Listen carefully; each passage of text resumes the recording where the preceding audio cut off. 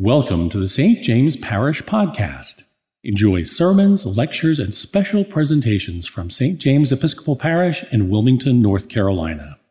Curious about what else St. James has to offer? Visit our website, linked in the show notes, to learn more. Our story from 1 Samuel is very familiar. The story of the young Samuel being called and responding to God.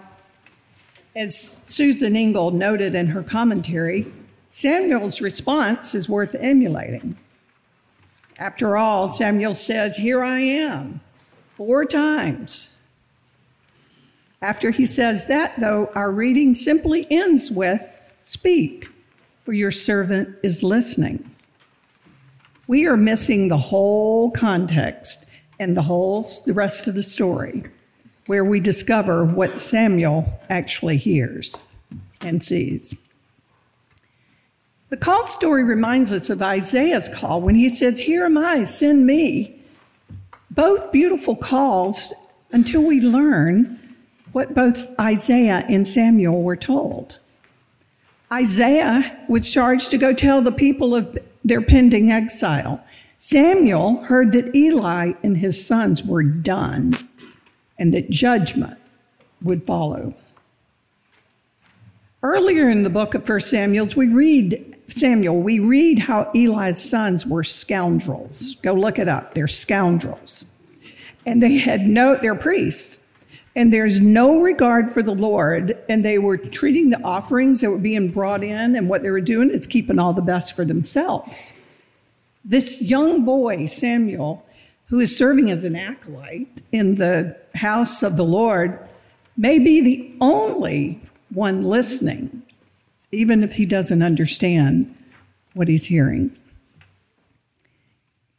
In those days, the word of the Lord was rare, and there weren't many visions. So it may have come to a shock to this aging priest when the Lord did speak, and thereby it took him a while to recognize that this was indeed happening. Although Eli didn't receive the call, he did at least recognize it as a call, and he gave the young boy instructions on how to listen to the Lord. He knew the right thing to do, even if he didn't always do it himself. Eli had ignored his son's blaspheming God and had let them get away with it. And Samuel, having to go tell Eli of this pending punishment, made for pretty tough duty for a first call. What Samuel doesn't know is that declaring this judgment of Eli and the family is just the first of the Lord's voice that he will hear. He will become a great prophet and a priest. He will become the first judge of Israel, and he will anoint kings.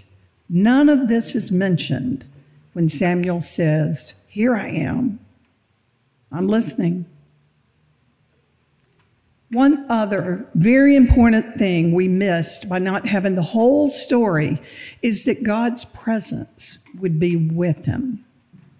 If we were to keep reading on down, we would see as Samuel grew up, the Lord was with him and let none of his words fall to the ground.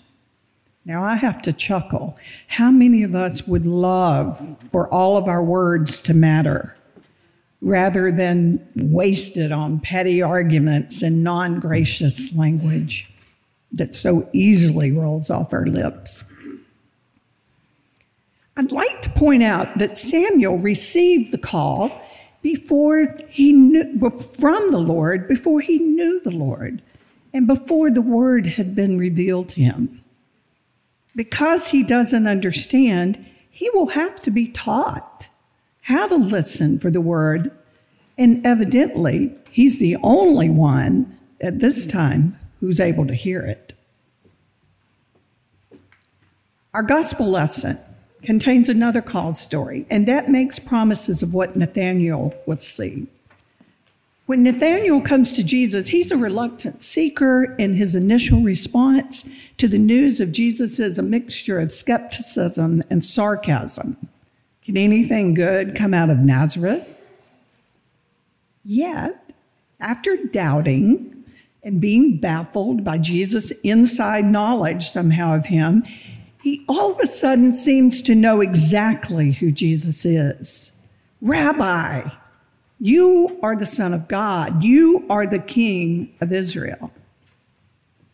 Unlike Samuel, who accepts the call, not yet knowing the Lord, or that it was even God calling him, the minute Jesus speaks to Nathaniel, he somehow recognizes him as king, even if he doesn't have all the details. New Testament professor Sarah Unrich notes how recognition and confession do not require full understanding. Many of the disciples grow into their confessions, as we do, but throughout the Gospel of John, you see that. But our coming to recognize Jesus as God's Messiah takes time. We sometimes have to live into it from what's been revealed to us by trusting that there is more than any one of us can take in alone. You see things I don't, and we all need each other.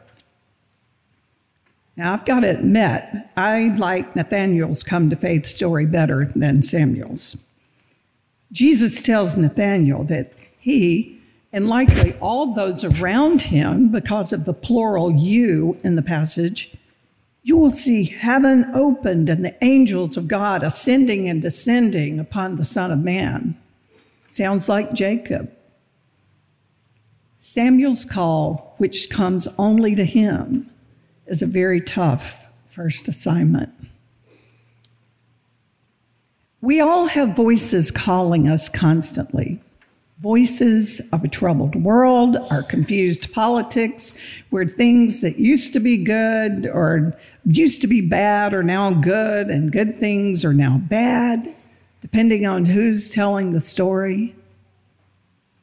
At times, I hear voices of self-doubt and self-condemnation that say, I'm not worthy to stand here. And the truth is, I'm not. But at least for today, I'm called to be here. If you're anything as I am, you are constantly reminded of your mistakes and your failures and your shortcomings. And what happens is these voices can hinder us from hearing God's voice. Amid all the voices that come at us, we may have to be trained to listen to God's voice. The Reverend Dr. Myrna Kaiser, who used to write books on parish vision, said, we may mistake the divine voice for just another human voice. We may confuse it with noises of the world or with the rumblings of our own emotions. But it is there nonetheless. I love how she says, a patient voice that keeps speaking and waits for us to respond. Sometimes we get tired. And I don't know if that's what happened to Eli or not. Nevertheless, because he didn't restrain his blasphemous sons and allowed them to continue serving in the house of the Lord, he too, and to take advantage of the people he was allowed to remain, he too was held accountable. Dr. Kaiser notes that how it's always a risk when we dare to believe that it is the voice of God that would call our name. Nathaniel doubted his friend's voice. Philip, just doing what he was called to do, told Nathaniel to come. He was following Jesus, said, come see Jesus for yourself. After seeing Jesus, Nathaniel believed. It may be that we will hear the voice and have no idea where it will lead. Each has a different story to tell. Often, a call to ordained ministry comes by simply saying yes, then to wait and wait and wait for someone else to tell you it's okay to move forward. Others of us show up week after week, taking a little here, a little there. Then when all of a sudden one day you hear that urge that it's time to move out into a different direction. Both calls, and there are many other kind of calls, will likely require us growing in to them and moving out of our comfort zone so we can experience a new trust, a new mission, and a new serving. So I invite you this morning to not be afraid. If God calls, God will be with you, even if the assignment is tough. Amen.